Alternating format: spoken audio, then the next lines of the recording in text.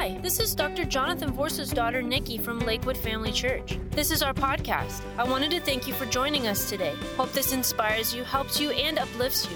We're here to win the lost, to train disciples, and to make Jesus famous. Hope you enjoy the message today.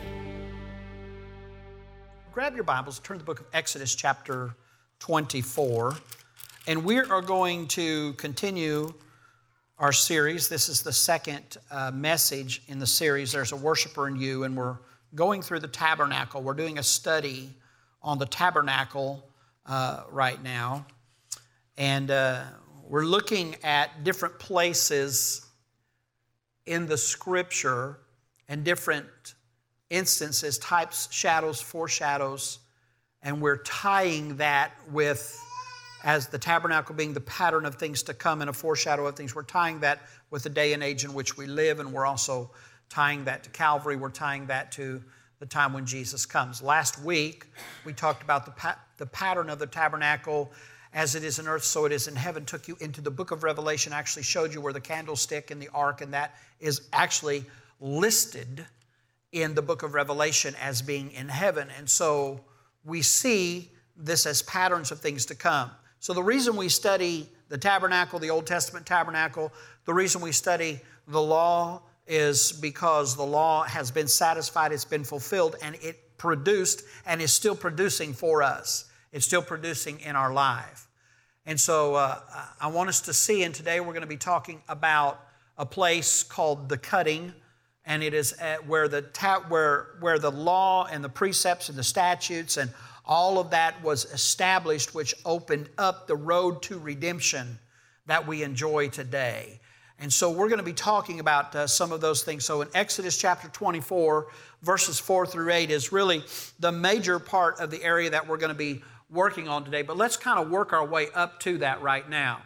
I want to show you, of course, we know that in the Mount of God, in Mount Sinai, it has several different names, Mount Sinai, Mount Horeb, the Mount of God. In Mount Sinai, we find that God gave Israel two different things. Moses gave Israel, through Moses, two different things.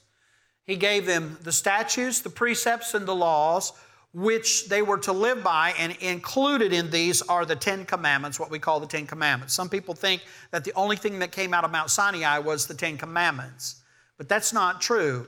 God also gave Moses the pattern of the tabernacle, which was the pattern of things to come. And if we look in the Scripture, we find approximately 50 chapters in the book of Moses, books of Moses, which is Genesis, Exodus, Leviticus, Numbers. It's known as the Pentateuch, the books of Moses, the first 5 books of the Bible. We find approximately 50 chapters there in Scripture that deal with the intricacies of the temple, of the tabernacle. We find how that the tabernacle was supposed to be made. We find the dimensions of the tabernacle. We find different colors. We find different furnishings. We find what they were made of. We find all kinds of things that was not only made and built there at the foot of the Mount of God, but we also see them as patterns of worship in the day and age in which we live today. Now, what I want to do is I want to show you, I put this picture up here on purpose. This is actually modern day Mount Sinai right here. That's what it is. That's Mount Sinai. Mount Sinai, we read about it in the Scripture. We read about Mount Sinai, Mount Horeb, the Mount of God. Mount Zion. We read about this in the Scripture, and in our mind we see this massive mountain that took Moses forever to get up, but it's really not that large. It could easily be climbed by a person with average health in a day. So it's not massive. At the foot of that mountain, this picture actually is a picture that comes from the Egyptian side, Mount Sinai, the Egyptian side. And at the foot of the mountain, there's a monastery, St. Catherine's Monastery. And so they actually do tours up and down that mountain. Most of the people that climb Mount Sinai actually climb it at nighttime. So this is kind of interesting. But there's a couple of things that I just want to kind of point out on the mountain, because we're going to be talking about a few of those places today. Now, this right here is just a path. It's called the Camel's Path, and that's where camels go, and you can actually go around to different sides of the mountain and come up in a couple of different places. This up here is called the Steps of repentance, which was put there by the Catholic monastery. And obviously, because it's Catholic, they do penance and different things like that.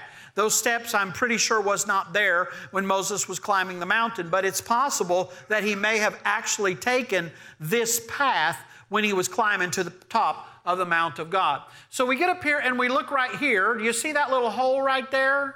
Everybody see that? That's actually a cave. That's actually a cave. And that is Elijah's place. That's where Elijah hid in the cave. You remember the story? Where the Bible said that he was running from Jezebel and he was fearing for his life. And the Bible said that he ran and he hid inside of a cave in Mount Horeb. And the Bible said that he was crying out to God, trying to hear God, and there was thunder, and God wasn't in the thunder. And there was lightning, and God wasn't in the lightning. And there was a large wind, and God wasn't in the wind. And then he stood in the mouth of the cave, and the Bible said after all of this, there was a still small voice, and he recognized it as the voice of God. Well, that cave right there is called Elijah's Basin, and that's actually where that took place. Then if you go to the left of that right here, this is known as the cutting place. And we're going to be talking about that most of the time today. That's called the cutting place. And then there's just a little place up to the summit there, which is the top of Mount Sinai, where a lot of people felt that that's where Moses actually was in touch with God, got in touch with God and received the Ten Commandments. He received the pattern for the tabernacle, the statutes, the law, and precepts that Israel were to live by. And so we see, Israel had been running from God. Let me put it like this. They had just come out of Egypt, and their relationship with God was one of, we're in a relationship, now we're not in a relationship. Now we are in so they would get upset with God, and then they would fall back in love with God. Then they'd get upset with God, and they would fall back in love with God. But there was no real commitment. There was no real binding together. God brought them. There was a lot of promises. God gave Abraham a promise. In Genesis chapter 15, God gave Abraham a promise. And he told Abraham that, I'm going to raise up a nation out of you. That nation is going to spend 400 years in bondage. And he said, and you read it in the scripture, they'll be in bondage for 400 years in Egypt, and then I will deliver them. This was a promise fulfilled. The children of Israel, the nation of Israel, actually wandering through the wilderness, ending up at the Mount of God, Mount Sinai, was the fulfillment of biblical prophecy.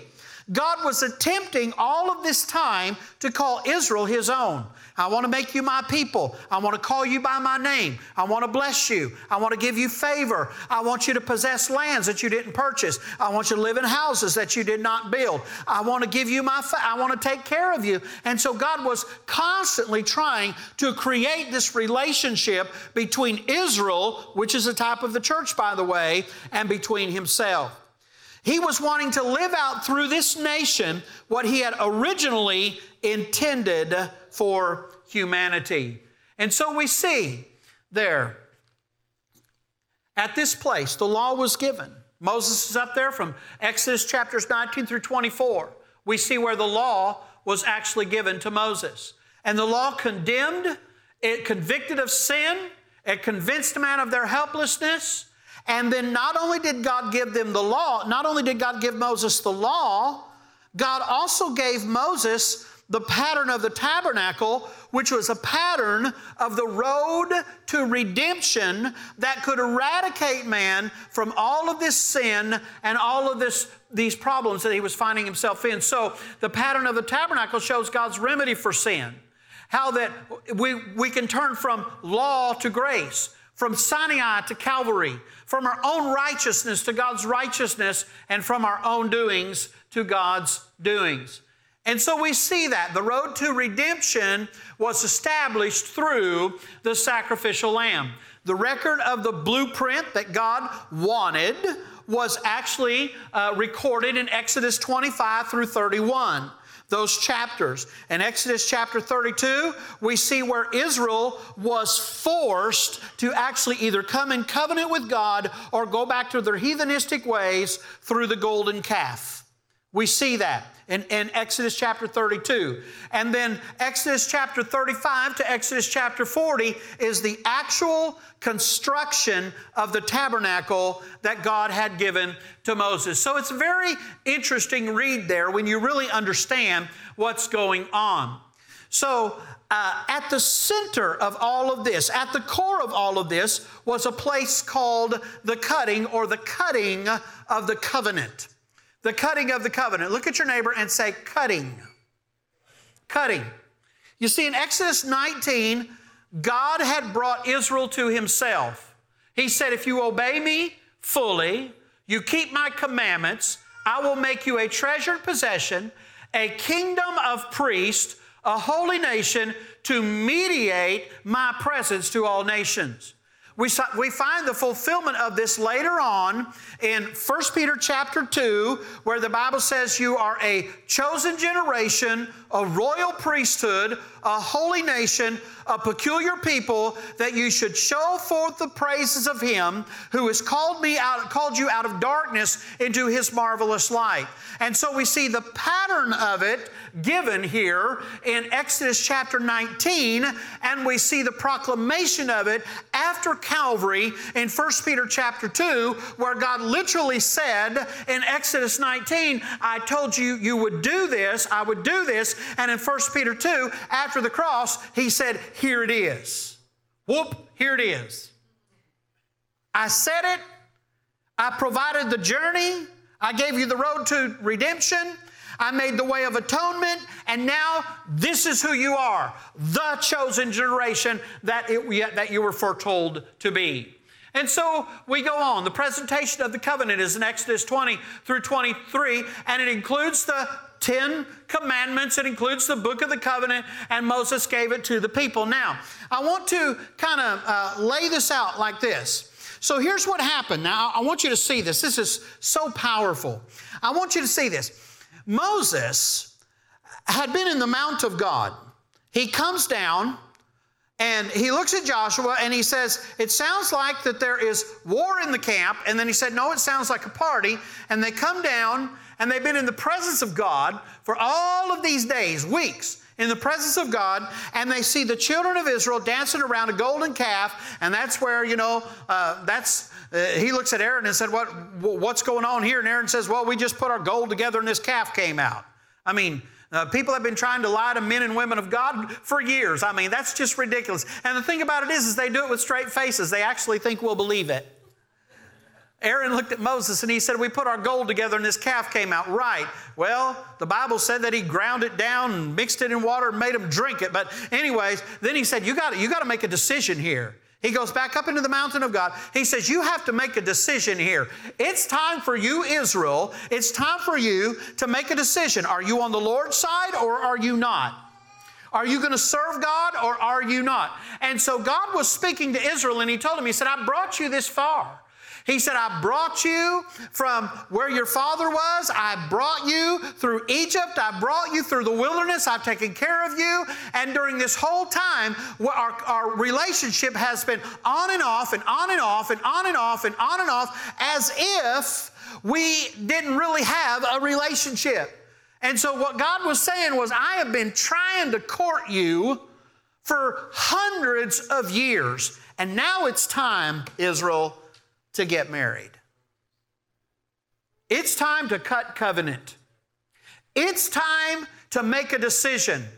Either I'm your God and that's what I want to be, and you're my people, or not. And so that was what the purpose of the law was all about. The precepts and the statutes of the law was all about. It was about coming into covenant with God. It was about Israel actually finally choosing God who had already chosen them. It was about them making a commitment. So Exodus 24 and verse number 3, Moses presented all the word to Israel, and Israel responded with a resounding yes, saying, yes, we will do everything that the Lord has said. So what happened was Moses went up to this place where the cutting of the covenant was there on Mount Sinai, and he built an altar unto the Lord, and that altar represents God, or in Hebrew, the word Yahweh. Israel was represented by 12 pillars of stone, which symbolized the 12 tribes of Israel. And so here we are, we're in the midst of this. We have the altar here, we have the 12 pillars of stone, the 12 tribes of Israel, and then we see there is a ceremony getting ready to take place here. And that ceremony was the wedding. Israel and God were to become one. Now, in a wedding, we say, till death do us part. But actually, when you study this and you study this ceremony and the things that were said, it's really more accurately translated, not until death do us part, but death be unto me if I depart from this covenant. God takes covenant very seriously. God takes His promises to us very seriously. God takes the sacrifice of Jesus to us very seriously. God takes our acceptance of Jesus very seriously. When we come into covenant with God, this is not some flippant thing that we do. We're no longer flirting with God. We're no longer dating God. We're no longer in one day and out the next. When we come into covenant with God, we're saying, okay, you're going to be my God. I'm going to be your people. I'm going to give you my loyalty. I'm going to give you what you say, and you give me your blessing upon my life. That's what God's looking for. God is looking for people that will actually come into covenant with Him. So the initial ceremony was a burnt offering. It's where the whole animal was burned, signifying that we give everything that we have to God. It presents itself as a sweet-smelling savor unto the Lord. We have absolutely nothing left here. Every fiber of who we are belongs to God. We're offering ourselves to God exclusively. And then that was followed by fellowship offerings. And fellowship offerings is where they would burn the fat of the lamb or the oxen, whatever, but the lamb, mostly the lamb. They would burn the fat off of the lamb, and then they would roast the meat, and then they would have fellowship with one another. So we had the initial ceremony, the burnt offering, and then we had the fellowship offerings that was taking place. And what this signifies, and what God is talking about here, the tabernacle being the pattern of things to come, is that God puts extreme value on fellowship. Not just fellowship with Him. God wants to have fellowship with you and I. He does. He does. But God puts value on you having fellowship with one another.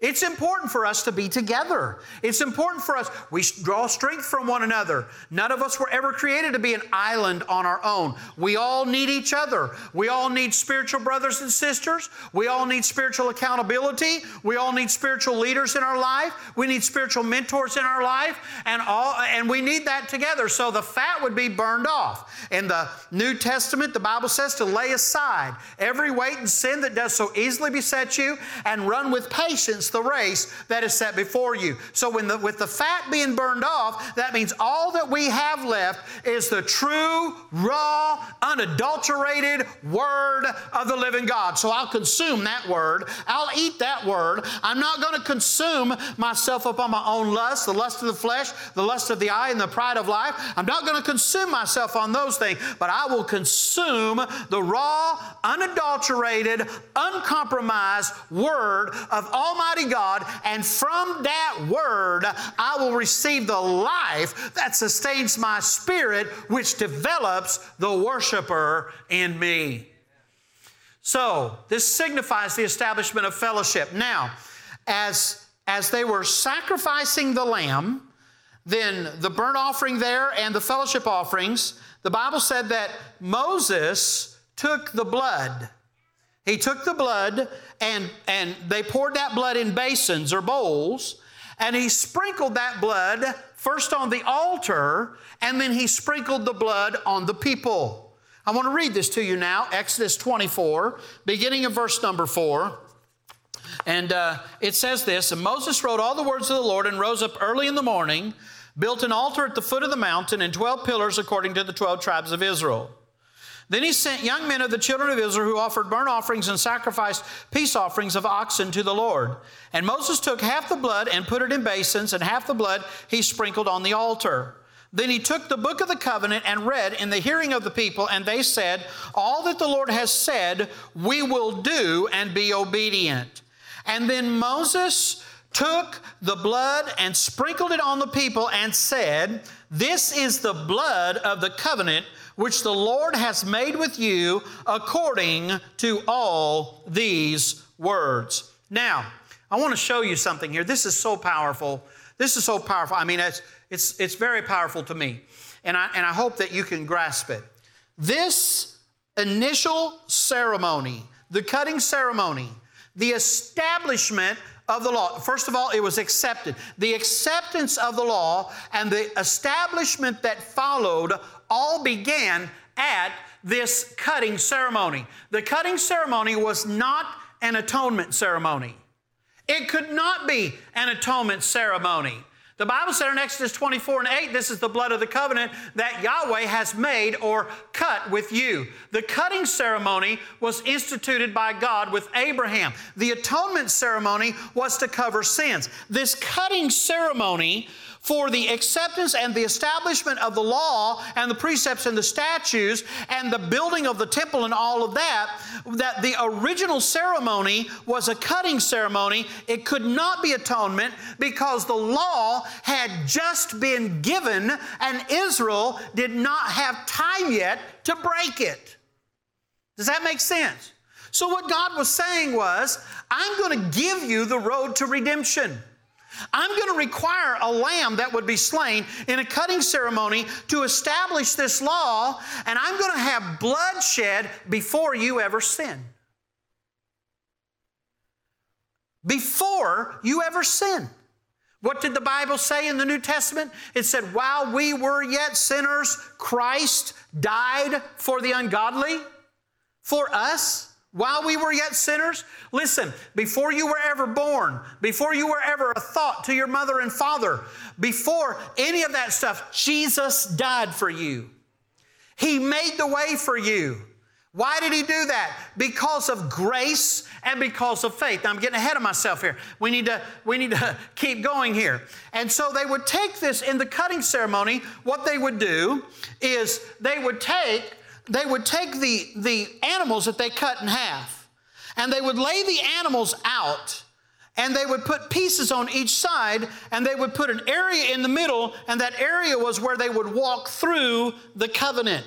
Now, in the Old Testament, you find different instances of this where the weaker person of the covenant would literally walk into the covenant before the stronger person of the covenant went ahead and made the decision to walk in and come into covenant. And so you're standing there in the middle of the covenant together, and you're looking around, and you're being bound by sacrifice, and you're being bound by blood. And basically what you're saying is, so be it unto me as it was to these animals if I break this covenant. Now, this is very significant. Do not miss this point. Usually it was the weaker person who ventured into covenant first. And then the stronger person would come in and offer their part of the covenant, and you would come into covenant. But not so with God. Not so with God. God said, I'll venture in first. He's definitely the most powerful. He's definitely the strongest. He's definitely the one that has the most to offer. I mean, look at what He's bringing with Him to this covenant. And then look at us. Here we are. And so you got Israel, who is the top of the church. They're standing there, and they're seeing God standing here in the middle of the sacrificial lamb that was slain from the foundation of the world, with arms outstretched, saying, "Come unto me, all ye that labor and are heavy laden, and I will give you rest." It's the most beautiful pattern of grace that you will find in the Old Testament. When you could not go to God, He still came to you. Not only did He still come to you, He came for you. He came for you. So God is blood serious about this. And the Bible says, and He still is today, in Luke chapter 9 and verse number 23, whoever will come after me, let him deny himself and take up his cross and follow me. So God told the children of Israel, He said, I have prepared this for you. It's time to get married, Israel. It's time to make a commitment, Israel. It's time for you to let me be your God and you be my people. And he said, this is the commitment that I will make unto you. He said, I will make you a holy nation and a royal priesthood. That's my promise to you. If you will come to me in covenant, if you will establish this relationship in blood, I will make you a holy nation and a royal priesthood. Not only will I do that, I will go before you and I will conquer, I will oppose your enemies, and I will give you the promised land. Land that you did not buy. I will give it to you. So I'll make you a holy nation. I'll make you a royal priesthood. I'll oppose your enemies. I'll give you promised land. He said, I'll be present among you and I will bless you with good things. I'll bless you with wellness of life. I'll bless you with faith. Read Deuteronomy 28, verses 1 through 14. You can say, well, yeah, but you can read the other verses and you can read the curse too, and you'll find out that you have a choice to make, blessing or curse. You and I both have a choice to make. Are we going to live the blessed life, or are we going to make ourselves exposed for the curse to work in our life? And so Deuteronomy 20:18, God says, I will be present among you and I will bless you. If you choose me, if you come into covenant with me, if you establish yourself, if you reserve yourself exclusively for me, I will give you good things. I will give you the wellness of life. And here's the one that I love the most, and probably because I've experienced so much betrayal in my life, but it says, I will be faithful to you. I will be faithful to you. Let me tell you something. Jesus said, I will be a friend that sticks closer than a brother. In another place, he said, I will never leave you and I will never forsake you. David experienced that. He said, if I go to the heights of heaven, you are there. If I go to the depths of the sea, you are there. Where can I go from you and where can I flee from your presence? And the truth is, there's no place that you can go to get away from the presence of God. God is omnipresent. That means He is everywhere present at all times. And God is there. God said, I'll be faithful. Now, some people say, well, I prayed and God didn't answer my prayer. A lot of times we think God didn't answer our prayer when God really did answer the prayer. It just wasn't the answer that we wanted.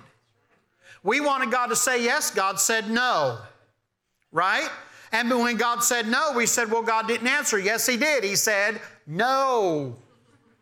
That's right. He'll be faithful. He'll be faithful. He'll be faithful to be with you. He'll be faithful to walk with you. His promise to you is that He would never leave you and He would never forsake you. His promise is not that you would never see trouble and trial. That's not His promise. His promise is you'll never be alone again.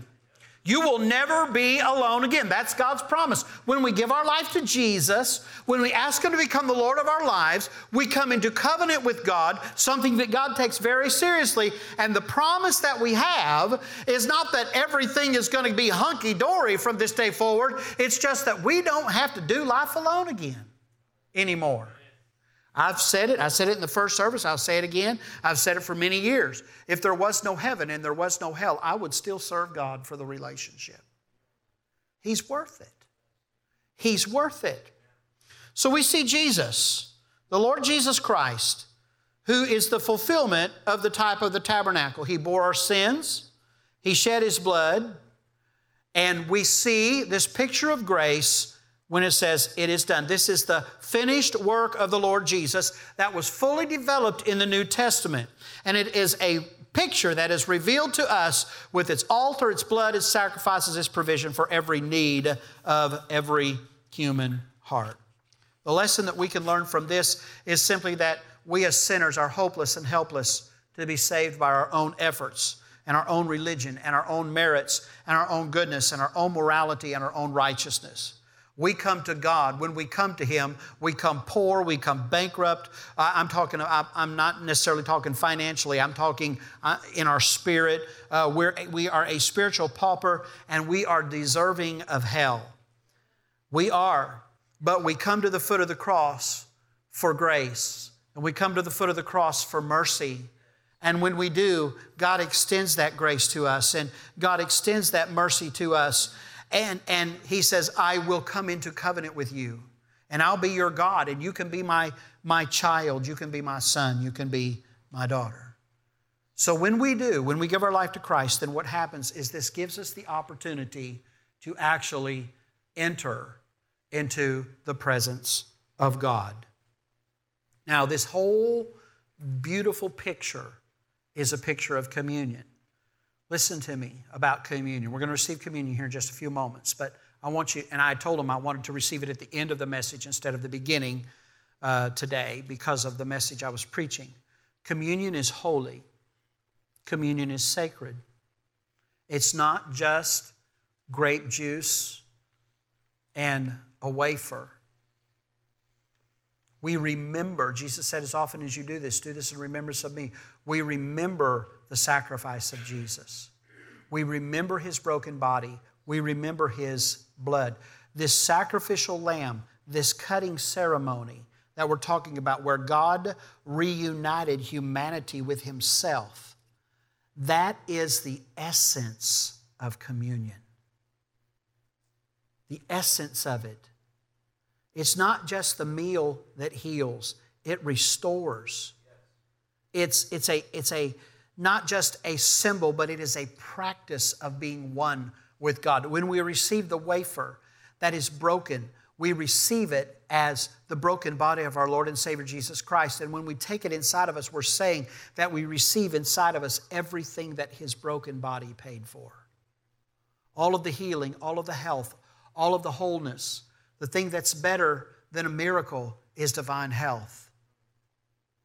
Divine health is better than healing. Right? And when we receive the blood, what we're saying is we receive the blood that is still cleansing today. The difference between the Old Testament lamb and the New Testament lamb is the Old Testament lamb covered sin. The New Testament lamb, Jesus, the lamb that was slain from the foundation of the world, cleanses sin. That's the difference. One covered because it didn't have the power to eradicate, but the other had the power to eradicate because it was the blood of the spotless Lamb of glory that came from heaven. Blood comes from the Father. The blood of the Creator cleanses and makes new once again the hearts of men as they give their life to Jesus. Are you seeing that? And all of this coming into communion with God, the broken body of our Lord, the sacrifice divided, the blood poured and sprinkled on the altar, the sprinkling upon the altar and the sprinkling upon the people. The Spirit Calvary, blood and water flowed out. The holy place, blood was sprinkled once and for all. This new covenant was foretold by the prophet Jeremiah in Jeremiah 31, verses 31 through 34. I've got it in the English Standard Version here. It says, "Behold, the days are coming, declares the Lord, that I will make a new covenant with the house of Israel and the house of Judah, which is the house of praise." There's a worshiper in you. Listen, I will make a new covenant. Somebody say new covenant. I will make a new covenant with the house of Israel and the house of Judah. The house of Israel is the house of blessing. The house of Judah is the house of praise. Not like the covenant that I made with their fathers on the day when I took them by the hand to bring them out of the land of Egypt. He said, that covenant they broke. I was their husband, declares the Lord. And they broke that covenant. For this is the covenant that I will make with the house of Israel after those days, declares the Lord. I'll put my law within them. In the Old Testament, God gave His law to them. In the New Testament, He puts His law in them. In the Old Testament, the Holy Spirit came upon people. In the New Testament, the Holy Spirit comes into people. Upon and into are two different things. Same with the law. The thing about it is when the law is put into our hearts today, it is a completed law. Jesus did not come to destroy the law. He came to fulfill it, which means He came to satisfy it. He came to complete it. Now the benefits of that law resides inside of us because of grace. Okay, all right. I'll be their God. He said, I'll put my law, after those days, I'll put my law within them. And I will write it on their hearts, and I'll be their God, and they'll be my people. The Bible said He would take stony hearts out of man and put hearts of flesh in them. No longer shall each one teach his neighbor and each his brother, saying, know the Lord, for they shall all know me, from the least of them to the greatest, declares the Lord. For I will forgive their iniquity, and I will remember their sins no more. So we kind of covered this slide here. We kind of covered, not that slide, but we covered this concept last week when I showed you that even in the pattern of the tabernacle, where you've got the brazen altar, you've got the washing of the laver, this is the sacrifice, this is the washing, the cleansing, this is the illumination, this is the 7 golden candlesticks, the menorah, this here is the shewbread, where it speaks of having fellowship with God. And this right here is the altar of incense before you get to the veil and the mercy seat. If you look at this, the way to get to the veil, the way to get to the throne room of God, the way to get into the presence of God, the Old Testament being a pattern of things to come, is through the cross. See there? It's through the cross. The finished work of the Lord Jesus, fully developed in the New Testament, was already given in shadow and in type and revealed in picture of the tabernacle with its altar, with its blood, with its sacrifices, its provision, and all of those things. Now here's something that I want to share with you. Now when Israel was standing there and the road to redemption had been unveiled, and Israel said, I'll do everything that God says that I should do, and they come into covenant with God, and they entered that marriage ceremony. That cutting of the covenant ceremony, when the law was instituted, was the wedding established in heaven between God and humanity. Israel. The rest of the Old Testament is the story of their relationship. Israel failed God. Israel turned their back on God. Israel started worshiping other gods. There's all kinds of things in the Old Testament where we see that Israel actually turned away from God. But God was always willing to take them back. Think about this. We find this beautifully pictured in the story of Hosea and Gomer. Read the book of Hosea. Gomer was a minor prophet, and the Bible said that God spoke to him and said, I want you to go down and I want you to marry Gomer. And his response was, she's a prostitute. And God said, I want you to marry her, and that can be an example to the children of Israel that it doesn't matter, even though they've been whoring after other gods, I still want to come back into covenant with them. So Hosea did that. And then after they had been married for quite some time and they had some children, then all of a sudden she decided that she was dissatisfied and she went back out again. And God spoke to Hosea and he said, you need to go back and get her. And he spoke to his children and he spoke to his friends and his family, and they probably thought, man, you're nuts, you're crazy. Why in the world do you want her after what she's done? But he went back and got her. He said, I love her. And he went back and got her and he brought her back in and reestablish that relationship, which is a depiction of God bringing us back into relationship with God. Listen, it's depiction of God's grace, God's mercy, God's love. And the message for us today, and the lesson that we can learn from that today, is when God comes into covenant with us, He is serious about that covenant. And we find it in the most popular scripture from the King James Version of the Bible in the world today, John 3:16. For God so loved the world that He gave His only begotten Son, that whosoever believeth in Him should not perish but have everlasting life. I see Him standing in the middle of that covenant saying, I love you, come to me. In Revelation chapter 3, the Bible said, behold, I stand at the door and knock. If anyone will come after me, He opened the door, and I will come in with him, and I will sup with him, and he with me. God is always extending Himself to humanity. No matter where we've been, no matter what we've done, no matter the sin that we've been involved in, no matter the times that we've come to God and maybe failed God because the flesh got the best of us, if we come back to God, He's still standing with His arms open wide. Not a drop of Jesus' blood was ever wasted. Not a drop. It still cleanses today. Listen, this is a very important statement, and if you're making notes, you need to write this down and get it in your spirit. The blood that Jesus shed on Calvary did not cleanse the world of sins. It keeps cleansing the world of sins. So it's not just cleansed, it's cleansing. It's still alive. It's still working. It's still cleaning. It's still eradicating sin. It's still washing. It's still purifying. That's what blood does. The Bible said the life of the flesh is in the blood, and I've given it on the altar to make an atonement for the soul. So we can enter God's presence because of this. And the Holy Spirit's eternal plan is to reveal Jesus Christ as the tabernacle or as the way to God's presence. Now I want you to look at this. In John chapter 1 and verse 14, the Word became flesh and dwelt among us. That word dwelt there in the Hebrew actually means tabernacled. Think about that. So what is the tabernacle? What is the temple? The tabernacle, the temple, is the dwelling place of the presence of God. When Jesus came to this earth and died on Calvary, and He cried, "It is finished," and He gave up the ghost, at that moment, the Bible said that the veil in the temple was rent in twain from top to the bottom. That means it was rent in two. And it tore from the top to the bottom. And when it tore from the top to the bottom, then the Bible said that the Lamb that was slain from the foundation of the world went into the mercy seat and sprinkled one last time the blood of the Lamb. And that was the Lamb that was slain from the foundation of the world. In the Old Testament, in the cutting ceremony that I shared with you today, we see where the blood was sprinkled both on the altar and it was sprinkled on the people.